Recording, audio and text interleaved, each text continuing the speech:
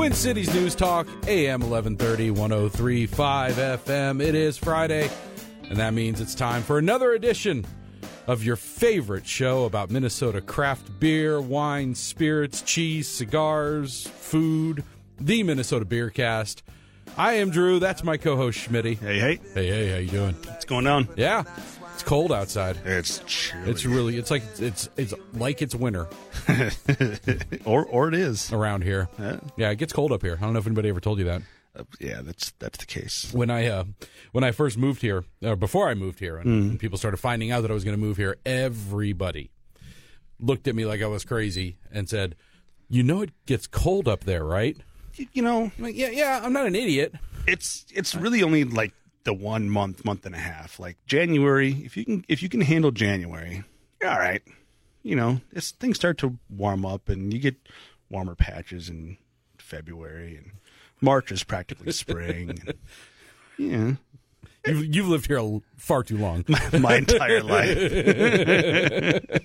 We do have a great show on tap today, so pop open a cold one and settle in and enjoy. This is going to be a fun episode. Yeah, we've got Michael Agnew from A Perfect Pint. We've got Sam and Catherine from Sisyphus, and we've got lawyer extraordinaire Jeff O'Brien is going to call in and talk about Dilly Dilly. Dilly Dilly, the biggest story in Minnesota beer in a while. The beer that made Minnesota famous. That's a cool story. You want to get right to our guest, lawyer extraordinaire Jeff O'Brien? Yeah. Before we do that, just want to remind folks that we do have a giveaway going on with the folks from Rare Beer Fest. Go ahead and tag us and Rare Beer Fest on Twitter, the social media, and you'll be entered for a chance to win 2 tickets to that.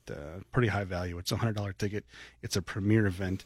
Not to be missed. I enjoyed a cigar with Mark from Chopped Liver today, and he I can't share what he shared with me, but he gave me some inside scoop on some things that are happening at the Rare Beer Fest. So some people that might be there, some beers that might be there. I'm really hoping Garrett Oliver's coming. It's pretty exciting. Yeah. There's some surprises in store in the next few weeks, so stay tuned. All right. Well, let's get into it. Let's get Jeff on the line and talk about his take on the controversy, the conflict between AB InBev and local craft brewers Modest Brewing. Jeff, are you there? I'm here. Hey, man, thanks for coming on. Thanks for having me. Absolutely. So you are the lawyer extraordinaire that represents Modest Brewing. Tell us, give us some background on the story for folks that haven't read the issue. Sure. Well, everybody's probably familiar by this point with the Bud Light ad that talks about where they use the term dilly dilly, and it's got they're set in the Renaissance period, speaking Old English, and it's kind of another dig from AB InBev on craft beer and how we're all a bunch of pompous snobs. And the guys at Modest, I was following them on social online a couple weeks ago, and they start talking about Dilly Dilly, and I'm like, okay, is this a joke or is this real? And as I've talked to them since, this is the whole story. So they got kind of fed up with AB InBev picking on craft, and so they decided, let's basically use their goofy line Dilly Dilly and make a Dilly Dilly out of it. I thought it was a good commercial. It started out basically as kind of flipping the bird to AB InBev. And so they did it, and then at some point during the process, I think it was fermenting or whatever, and then they found out that AB InBev had trademarked the term Dilly Dilly. Oops. And as I understand it, Dilly Dilly. And as I understand it, there was some discussion about whether or not to call their attorney, i.e. me, not to find out whether or not they should do it, but to find out what the worst consequences could be if they go ahead with it as planned. But I think there was a vote taken, and those that wanted to call me got overruled. So I found out about this. First of all, I found out on the Facebook page they were joking about they were like bracing themselves for the cease and desist, and I had a response all ready to go because I was going to come back with them. The test for trademarks is, well, there's a likelihood of confusion. And I said, there's no way I was going to respond saying, there's no confusing Bud Light and good craft beer like Modest because, one of them you find being poured on tap behind the bar, and the other you find someplace in the urinals in the bathroom. Oh, wow, that's a dig. Dilly. Well, they didn't need that, because I get a call from or email from a reporter on Friday asking what my response was to the cease and desist letter, and I'm scrambling trying to call all the owners, finding out what exactly has gone on. I finally get a hold of Kale, who you guys know. Yeah. And he said, "Oh yeah, we got the cease and desist letter from a guy dressed in Old English garb, and it was a scroll, and it had the Bud Light seal in wax, and they said we can use it up until it's gone, and they gave us 2 Super Bowl tickets." No, Drew, you have the audio, do you not? Yeah, I've got the audio of the cease and desist here. Hear ye! Hear ye! Dear friend of the Crown, Modist Brewing Company, congratulations on the launch of your new brew, Dilly Mosaic Double IPA. Let it be known that we believe that any beer that is shared between friends is a fine beer indeed, and we are duly flattered by your loyal tribute. However, Dilly is the motto of our realm, so we humbly ask that you keep this to a limited edition, one-time only run. This is by order of the king. Disobedience shall be met with additional scrolls. Then a formal warning, and finally, a private tour of the pit of misery. Please send a raven, letter, or electronic mail to let us know that you agree to this request. Also, we will be in your fair citadel of Minneapolis for the Super Bowl, and would love to offer 2 thrones to said game for 2 of your finest employees to watch the festivities and enjoy a few Bud Lights on us. Yeah. Yours truthfully, Bud Light. Dilly. Now, I've heard a lot of chatter about this online, and there's a lot of people that are questioning, the authenticity of how this whole thing went down, thinking that there had to be some planning or conspiring going on. And Jeff, you and I have talked about this. You were on our morning show, and we've talked about this offline, and you've repeatedly said if there was, they certainly didn't run it by their attorney. But regardless of like the motivations of whether this was just like a PR stunt by Bud Light or whatever, I got to say, everybody handled this pretty cleverly. I think this was really, really clever, really well done. And one of the rare situations where like all parties kind of came out of it looking pretty good. Yeah, yes. If this was a setup, I wasn't in on the joke, but I wasn't in on them doing it in the first place, and risking a cease and desist. But anyway, what AB InBev did is what you have to do when you have a trademark. By law, you have to police the use of your mark. And they did it though in a way that didn't come off, like jerks. So there was Drew, you and I've talked about this. Years ago there was a blog site that did a April Fool's jokes product ad every April Fool's, and they did one for canned unicorn meat with extra sparkles, and they used the term the unicorn, the other white meat. They got a 12-page cease and desist letter from the attorneys for the National Pork Board, and a lot of folks, including some in the meat industry, said, "What the heck are you guys doing with this? It's obviously a joke." So, in contrast to that, rather than having this, a cease and desist sent by Bud Light or by AB InBev, they did it through their PR firm and basically said, "Don't do it. It's funny. Don't do it again." And so it made AB InBev look good. It gave Modist a lot of national and international press. So it's a win-win for everybody, and that's what we like to see. I mean, as attorneys, we don't like to have to try to fight these trademark battles between breweries. If we don't have to, then we always like to see if we can amicably resolve these. And this is one of those where it was amicably resolved. So, tip of the cap to AB InBev for going this route. And, my only complaint to this whole thing is I haven't been offered one of the Super Bowls. Yeah, good luck with that. Jeff, I have a couple of legal questions. Yeah. Is a scroll read aloud by a New York actor, is that legally binding? I mean, how official is the PR stunt in legal terms? Well, I've actually inspected the cease and desist letter. So I went over to the tap room after they received it. Got my picture taken by it too. But I mean, it says everything. Is it written kind of, in Old English? Yeah, but it says everything you need to.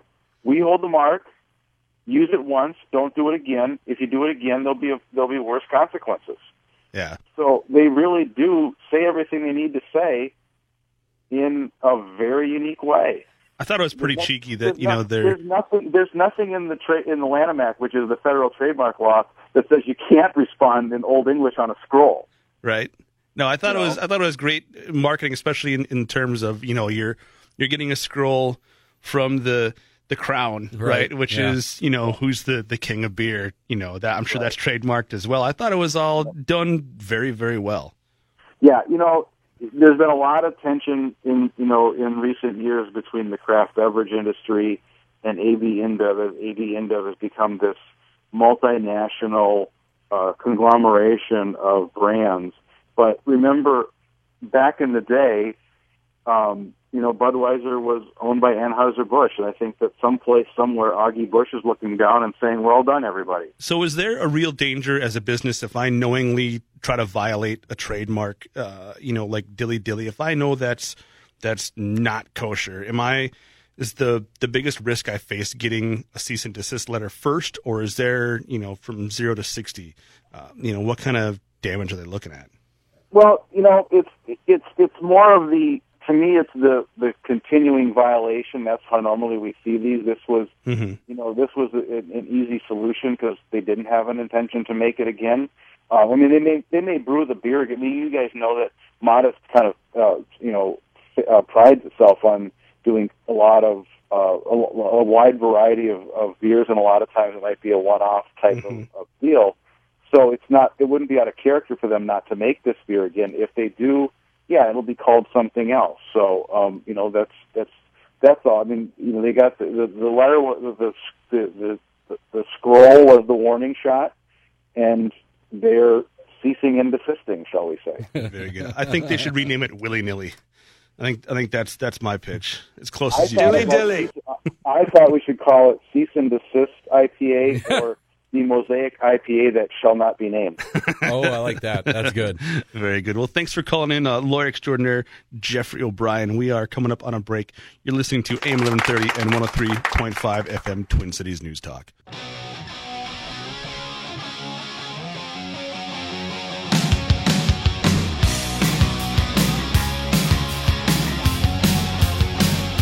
Welcome back to the Minnesota Beercast, Twin Cities News Talk, AM 1130 and 103.5 FM. Do want to put in a quick plug here for the iHeart Radio app. Really is the best way to stay in touch and follow the Minnesota Beercast.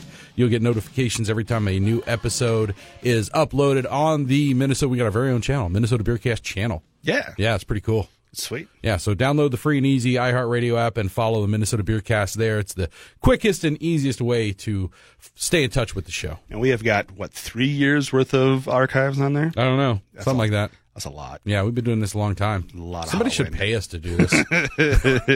We get paid in free beer. And love. Right? Yeah, lots of love. Minnesota Beercast is all about the love. So, yeah, we've got, speaking of beer, we've got Sisyphus Brewing in the studio. How you guys doing? Sam, Catherine, go ahead and say hi. Hey, what's up, guys? Hi, thanks for having us. Thanks for coming in. It's have you guys been on the show before? No, we haven't. This is the first time. Well, welcome. Thank you. Yeah.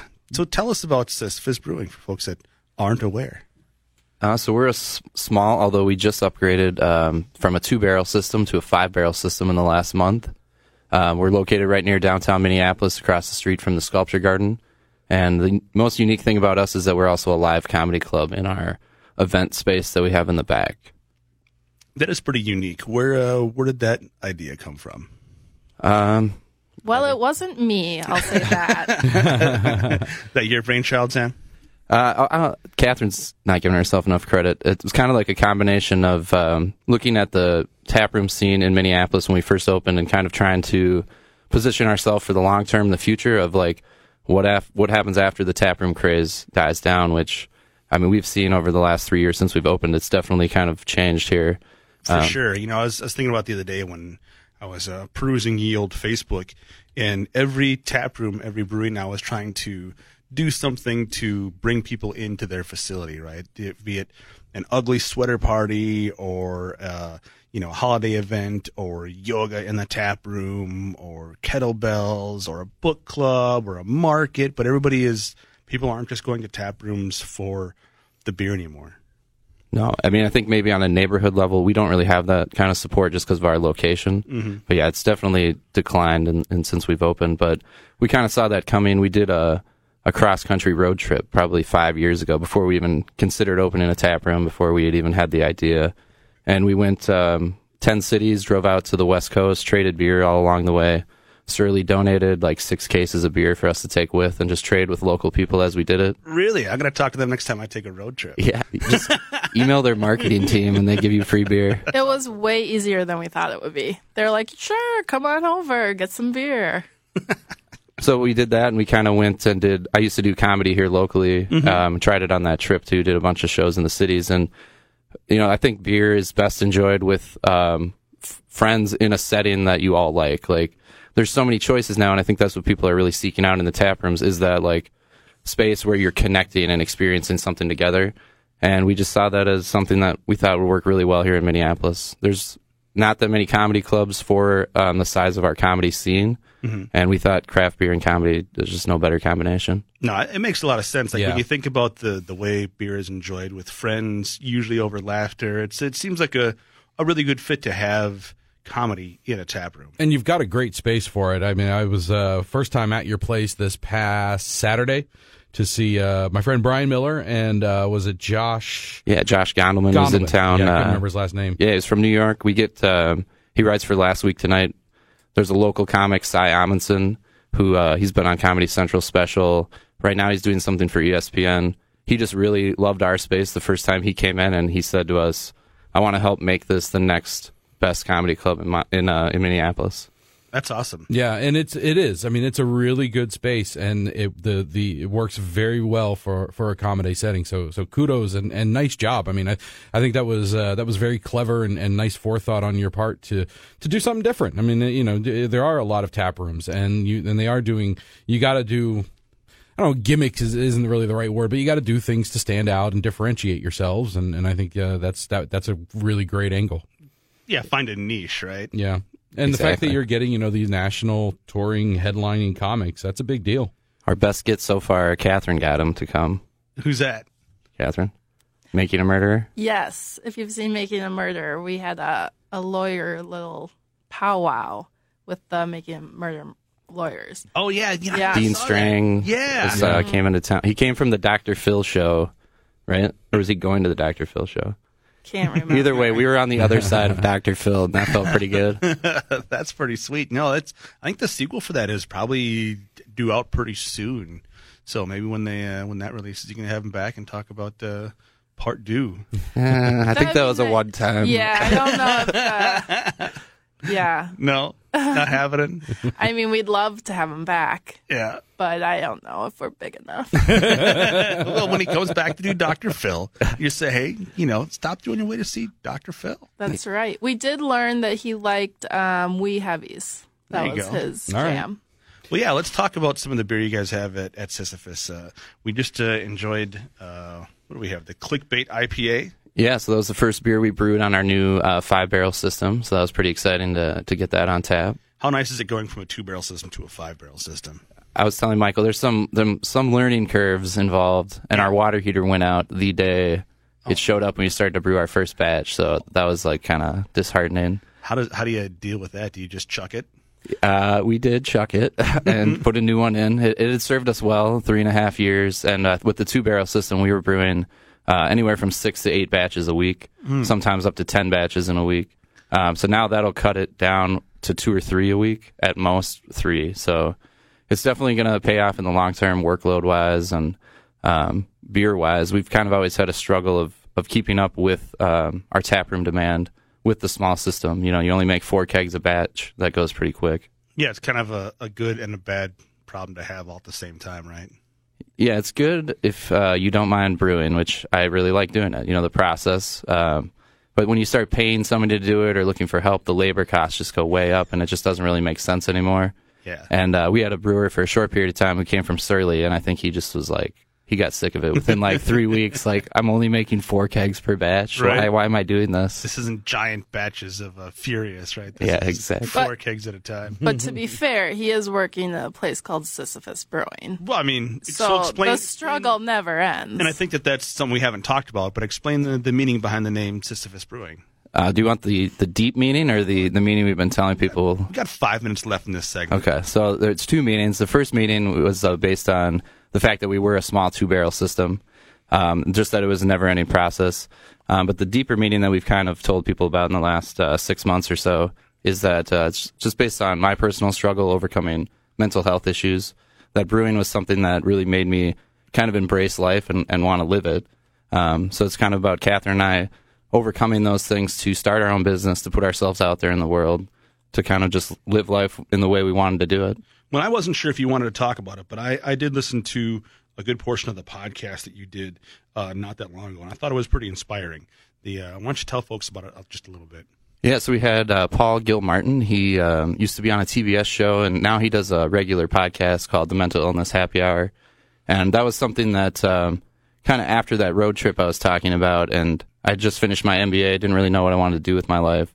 Found that podcast and was really like, wow, there's other people out there experiencing the same things I am, and they've overcome them. Mm-hmm. I can do that too. So his podcast is one of the main reasons why I initially sought mental health treatment for the issues I was experiencing and why I'm here today. No, that's kudos to you and kudos to him for starting that podcast. It's not talked about and normalized enough, I think, in everyday society, and people are ostracized and feel ashamed.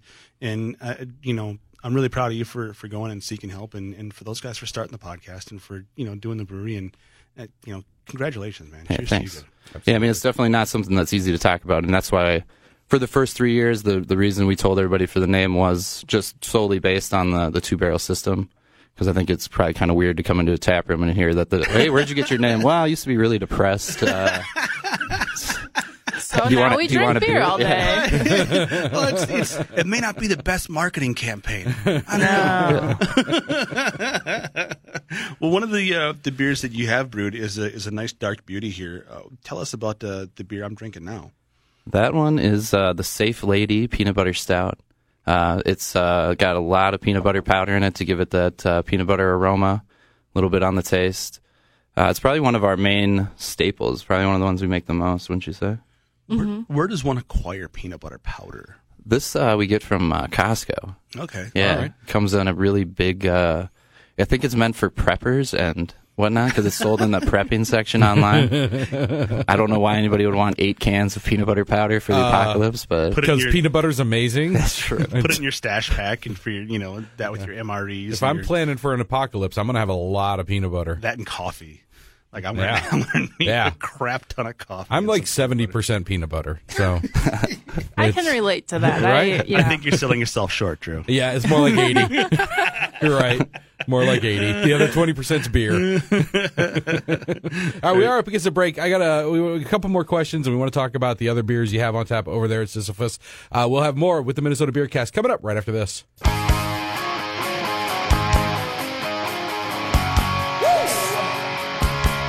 It's a heavy metal day. Poison isn't heavy metal. Yeah, it is, man. Oh, God. I know. I'm just kidding.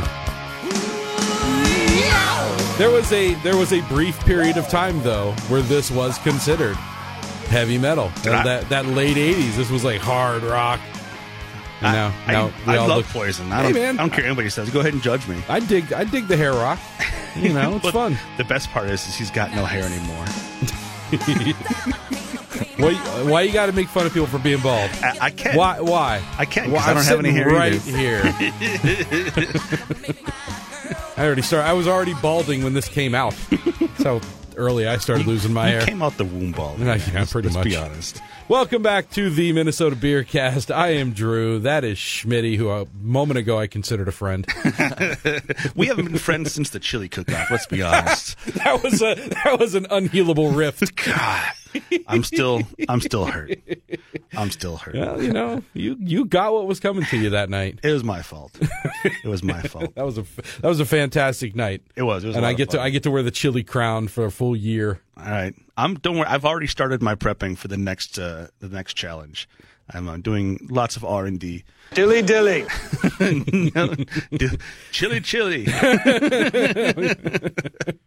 going to make dilly chili next year. And you're going to lose. I just want to get a cease and desist out of the deal. That's all. Talk to O'Brien. Make sure you got him on retainer. Right.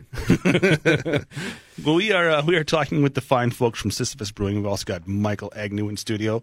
Feel free to chime in anytime you want, Agnew. It's total round table. You've been pretty quiet up until this point. My mic's not on. There I am. There you go. See, he shut me out. Yeah, Drew right. shut He was me out. talking a That's the lot thing. during the last segment. Just nobody heard him. He wouldn't shut up. Well, we were talking about some of the comedy that you guys do at Sisyphus.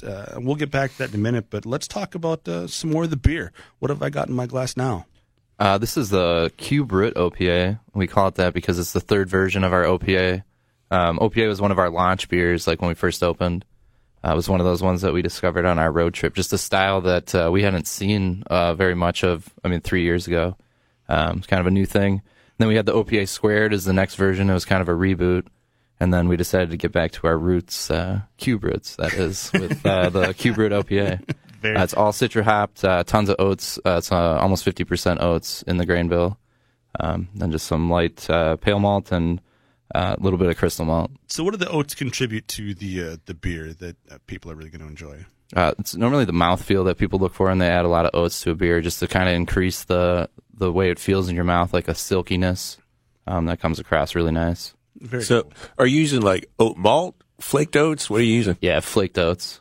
Yeah. Does that do anything for your mash? That sounds like really sticky. It seems to work all right. It is sticky. Oatmeal, right? I mean, yeah, it's got to be a mess. Yeah, throwing rice hulls to keep it flowing seems to work good. Our new brew system, this is actually from our old brew system, so we'll see how it goes. But the old brew system, the 2-barrel one, we never had a stuck sparge one time. Like the mash always ran off. It was just a really tall cylinder with a really nice false bottom and never, ever gummed up or got stuck. So the new one, we'll see how this recipe goes. But Is the new system a little more automated than the last one? not necessarily. It's just a little more user-friendly. The old system has gone through a lot of reiterations. It used to be a gas burner that we converted to electric. It used to be on a really tall stand under a vent hood that made shoveling out the mash just like a real pain. But just like all the things I've learned over the years, this one we just got dairy equipment kind of modified. So it works really slick. It's still really manual, but there's just some little tweaks to it that make it really nice. So I was surprised to just hear that you went from gas to electric. What's the point of that? When we built the comedy room, because when we first opened, and Michael was talking about this earlier, the back room used to just be storage, essentially. It was one giant room. So it basically looked like unfinished warehouse space, like possibly that even business wasn't being conducted on premises. So we kind of always just hid that from people because we knew it didn't look good. We started with just plastic fermenters too. And then when we built the wall, the heat from the burners just made the brew space intolerable because we wanted to build in between the comedy room and the brew space, a sound insulating wall so it neither disturbed each other. And yeah, it got insanely hot. The workers that were doing the construction actually refused to come to work on days where I was brewing. Oh, jeez. Yeah, because they just saw me fire up this giant burner, and they were like, "Oh my god, You're not paying them enough. Yeah, no, decide not to come to work. yeah." They complained to their bosses later that day, and then they called me to ask for what days won't you be using that thing? Listen, just come and get the work done. Yeah, exactly. How big a challenge is it brewing on electric versus gas? For us, it's really nice. I think the biggest restriction with electric is how much can you boil and how fast you want to boil it. So we had kind of oversized the electric for the 2-barrel system. so that it works moderately well. It could be a little faster on the 5-barrel. But from an efficiency standpoint and from a brewing area comfort standpoint, it's super nice because all the heat's going right into the liquid. There's very little loss to the surrounding area versus with a burner. There's tons of stuff just spilling out into the surrounding air. Because most people do gas, don't they? Yeah, most people, like on a commercial scale, are doing some sort of gas burner or a steam jacketed kettle. Mm-hmm. Does it just make more sense when you get to a larger scale to do it gas, or what's the reasoning behind that? Do you know? Well, so we use for our electric for 5 barrels, we have 80 amps running to that, and for our whole building, we have 200 amps, or for our whole space. So we're using almost half of the electric just to boil 5 barrels of beer. That's not including the glycol chillers. So at a certain point, it's just a restriction on your electric service and how much do you want to pay to bring in extra electric service, and just, I mean, I think it's probably the way of the future with the cost of solar panels and things like that coming down. But for now, it just doesn't really make sense on those huge scales. Yeah. And how about the plastic fermenters? That's kind of I guess another one that's off the beaten path, but totally doable. Yeah, it worked for us. Took a little bit of figuring out in the first few batches, like just proper sanitization procedures for them. But if you're mindful and use them correctly, they work great. I was inspired by Jack Pine Brewing up in Brainerd area. He started with just plastic fermenters. I kind of saw the way for us was to get rid of those as quick as possible and get double-sized fermenters. So we've had 5-barrel fermenters for a long time that we've just been double batching to fill. And then it was just the next step was to bring in the 5-barrel brew house. So we fill a fermenter in one batch now versus almost filling it in 2. So what do you do with old equipment like that? Like with the 2-barrel system and the plastic fermenters, do you just put them on beerparts.com, or how do you guys upgrade and get rid of the old stuff? The old stuff is actually destined to become another brewery in North Carolina. So we've got 2 of the bright tanks down there and 2 fermenters down there. And at some point we're going to bring the brew kettle down there to a friend who wants to start his own brewery. So we're going to trade it to him in terms of some sort of ownership percentage and show him the ropes kind of thing. There you go. And he's just going to start a small little. He only wants to brew once or twice a week. He bought a place that has a garage on his property, and in North Carolina, there's way more lenient brewing laws. So you could have it at your house. That's that way for a lot of places. And so this is a friend? This is a friend, yeah. Oh, it's nice that it's like staying in the family. Exactly. That's right. Yeah, absolutely. Sam, though, I think you should tell him what happened to the plastic fermenters. Is there story time? Well, some of the plastic fermenters are still hanging around, and other ones we're using to make kombucha. Oh. So we've got kombucha on tap all the time now. It's something we want to bottle and sell to like local grocery store, co-op type places, but it's just not enough time for that yet. Drew and I have gone back and forth about kombucha. I don't know if we've done it on air, but man, that's an ugly process. Yeah.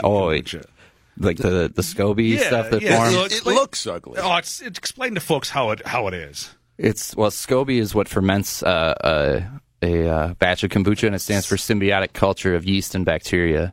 And so basically, it's yeast and bacteria doing what they would do in a sour beer, except you want oxygen introduced, so it happens at a super fast rate. But yeah, they're basically going back and forth on top of the fermenting kombucha, forming different layers and pockets, and they'll explode, and like it's slimy. It keeps growing other layers on it too. We're probably not helping like your future sales at all. People love kombucha, man. No, man, it's hot. It's up there with cider as far as a really growing part of the beverage industry. So if you've got the ability to make kombucha and get out of the marketplace, people are going to buy it. In 5 years, the phrase you don't want to see how the sausage gets made is going to be replaced with you don't want to see how the kombucha gets made. Yeah. Nice. Yeah, I told one of my employees we had a batch, and it's like, throw away that SCOBY that's in there. And he came to me afterwards. He was like, I'm never doing that again. Like, it's just too gross. And I was like, why? He's like, well, I had to like climb in the fermenter and grab it. It was like falling all over me. Well, are you supposed to get rid of the SCOBY? Aren't you supposed to reuse it over and over? Yeah, you can reuse it over and over. So we keep 2 or 3 fermenters going at a time, and at a certain point we'll just pull it out and throw it.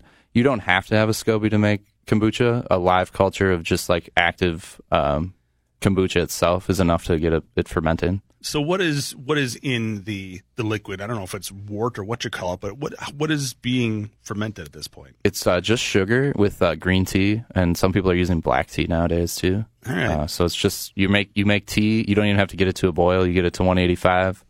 Put in your sugar so you don't get over 0.5% alcohol, because you have to stay under that, otherwise it would be regulated. Sure. And yeah, you get 185, mix it together, knock it out, just the same as you would wort at the end of a batch.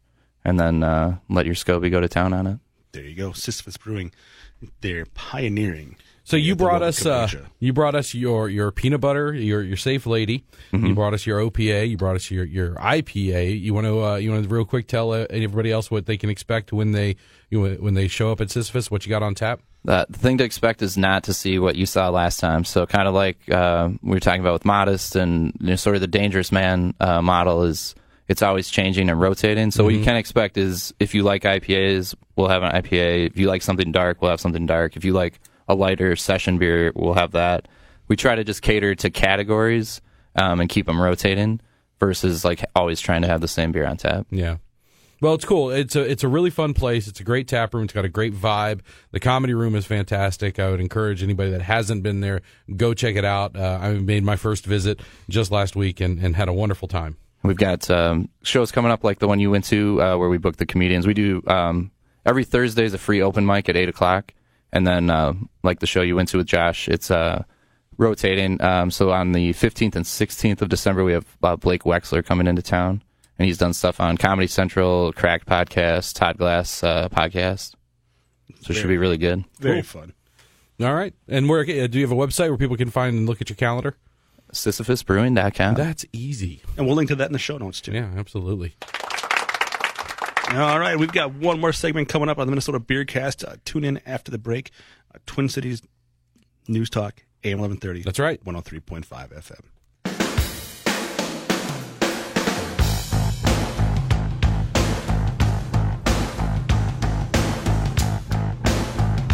Welcome back to the Minnesota Beercast. Quick reminder, if you want Schmitty and I to come out to your place of business, your tap room or establishment, and do a Minnesota Beercast, give us a call or shoot us an email. You can find all the contact information on minnesotabeercast.com. We're also on Twitter, MN_Beercast. You can hit us up through there. DMs are open. Uh-oh. What? All right.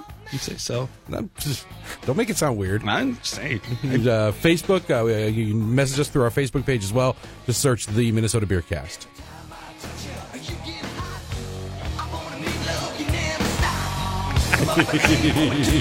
All right. Pot it down.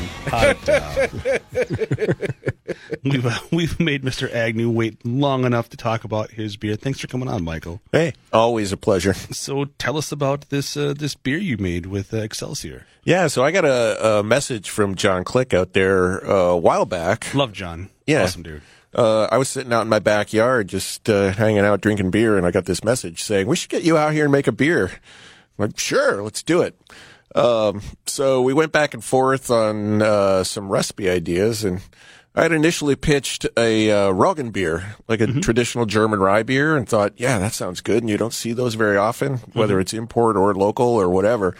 And, the brew day drew closer, and they didn't have Hefeweizen yeast, which made that hard.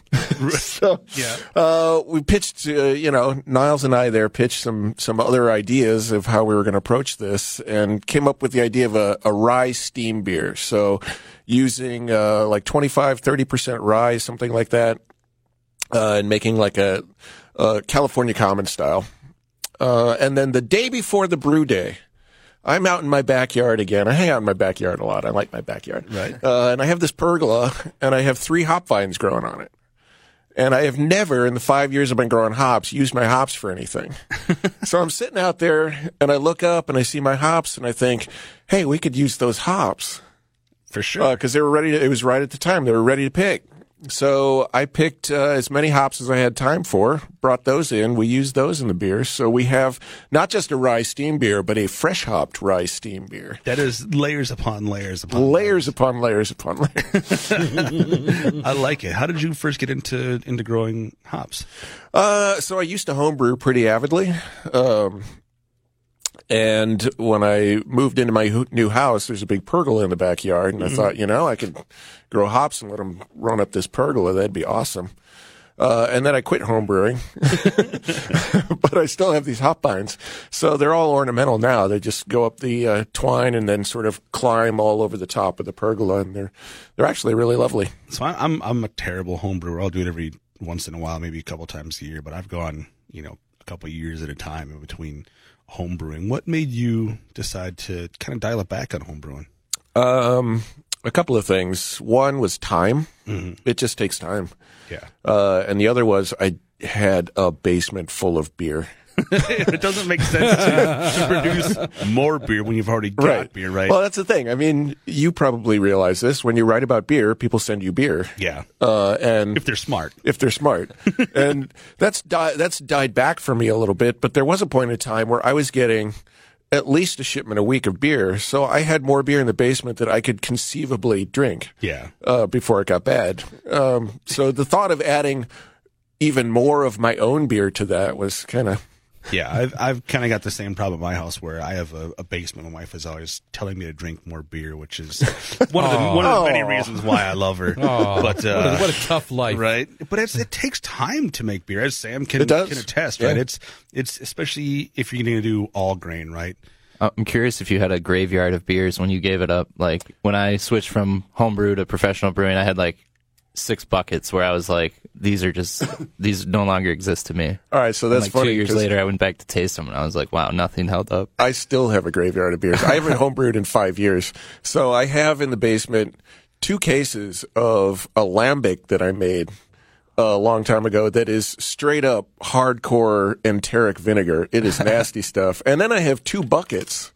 One is a lambic and one is a Flanders Red, both of which are pretty darn nasty, but they're not in the way, so I don't think to dump those buckets and get rid of them. But the lambic is like 10 years old now in this bucket, and it is really awful. Well, by year 20, it may turn. Yeah, it might turn a corner. This is like real vinegar. Well, I mean, it's not too different from what Sam's doing with the SCOBY. I mean, that's how people made vinegar, is with that culture, right? Yeah. I've often thought about doing that myself, is doing some vinegar at home. I bet there is a SCOBY in these buckets. Oh, for sure. For sure, SCOBY in those buckets. So the FOB, what is the it's the FOB beer with FAB, fab. Fab. What makes it so fab? So that is an acronym for, I'll do the nice way, Effin' Agnew Brew. And that comes from a joke that my good friend, and a lot of people in the beer community know her, Jira Exir Latour, started. We were at a beer festival, and I was being all timid and waiting in line with everybody else to get beer. And she looked at me and said, "What's wrong with you? You're Michael Effin' Agnew." And it just kind of stuck. Nice. So when Click contacted me and we were tossing around recipes, we came up with what we wanted, and he said, "Great, Agnew Brew." And I said, "Effin' Agnew Brew." He said, "Fab, that's a great beer name. We'll do it." Absolutely. I like it a lot, man. So it's a steam beer, and for folks that may not realize what that is, walk them through it real quick. Yeah, so steam beer, or California Common, is the official name because talking about trademarks, Anchor Brewing in San Francisco has trademarked the term steam beer. Of course. It is an American original. It sort of started in the San Francisco Bay Area. All the lager brewers went out there with their lager yeasts, but they didn't have refrigeration at the time. So they brewed what they could at the relatively cool ambient temperatures of the Bay Area. So basically it is a beer that is fermented with a lager yeast, but at a temperature that's closer to an ale. So a fairly warm fermented lager beer. So you get a relatively crisp, clean character like a lager, but with a little more fruity ester to it. Well, why don't we walk through the beer. You've got a refined palate. You're a certified Cicerone. Let's give us your review of your beer for the listeners. Yeah, so with this, I get some nice bready malt. It's malt driven.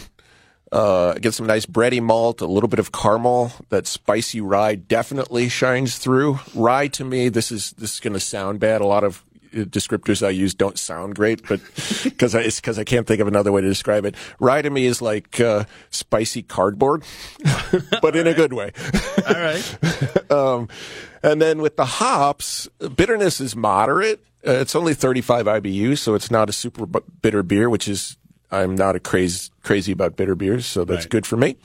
And then those fresh hops give you the floral and the citrus, kind of an orangey citrus to me, character with the chlorophyll, that planty chlorophyll of the fresh hops. Yeah. I love a fresh hop beer. I love that the roundness that it adds to the flavor for sure. Well, if folks want to grab it, where can they get it at? We are doing an official launch party tomorrow night at Northbound Brew Pub. All right. On 38th, 5 to 7 p.m. There you have it. We are just about out of time. Thanks for listening to the Minnesota Beercast. Thanks to Michael. Thanks to Catherine and Sam. And thanks to lawyer extraordinaire Jeff O'Brien for calling in. That's right. Dilly dilly. dilly to all of you. Dilly dilly. We'll catch you next time on the Minnesota Beercast. Have a great weekend, everybody. Cheers. Roll out the barrel and lend me your ears. I like beer.